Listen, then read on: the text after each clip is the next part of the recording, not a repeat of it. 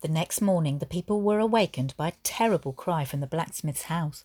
The blacksmith's wife had crept early into Ivan's room and found his bed empty. All that day the people stood about the village in groups talking, but nobody had heard Starjik come again, and nobody could remember having known anyone as unlucky as the blacksmith and his wife.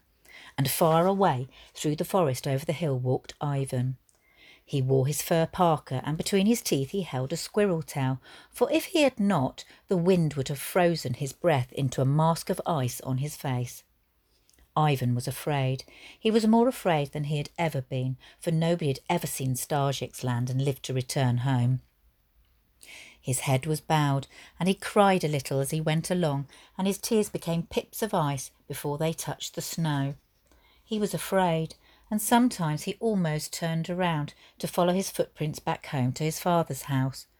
But then he would see in his mind a picture of his brother holding out his arms and crying in a place that was cold beyond imagining, and then Ivan would brush away his tears and go on.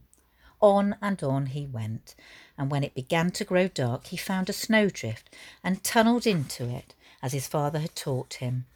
Outside, the screaming wind drove blizzards of snow across the darkness, but Ivan slept safely and warm in his shelter. When morning came, he dug himself out, ate a little food from his pocket, and looked all around.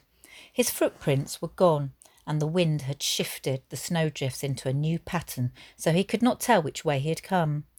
He sighed, turned his face into the wind, and walked on.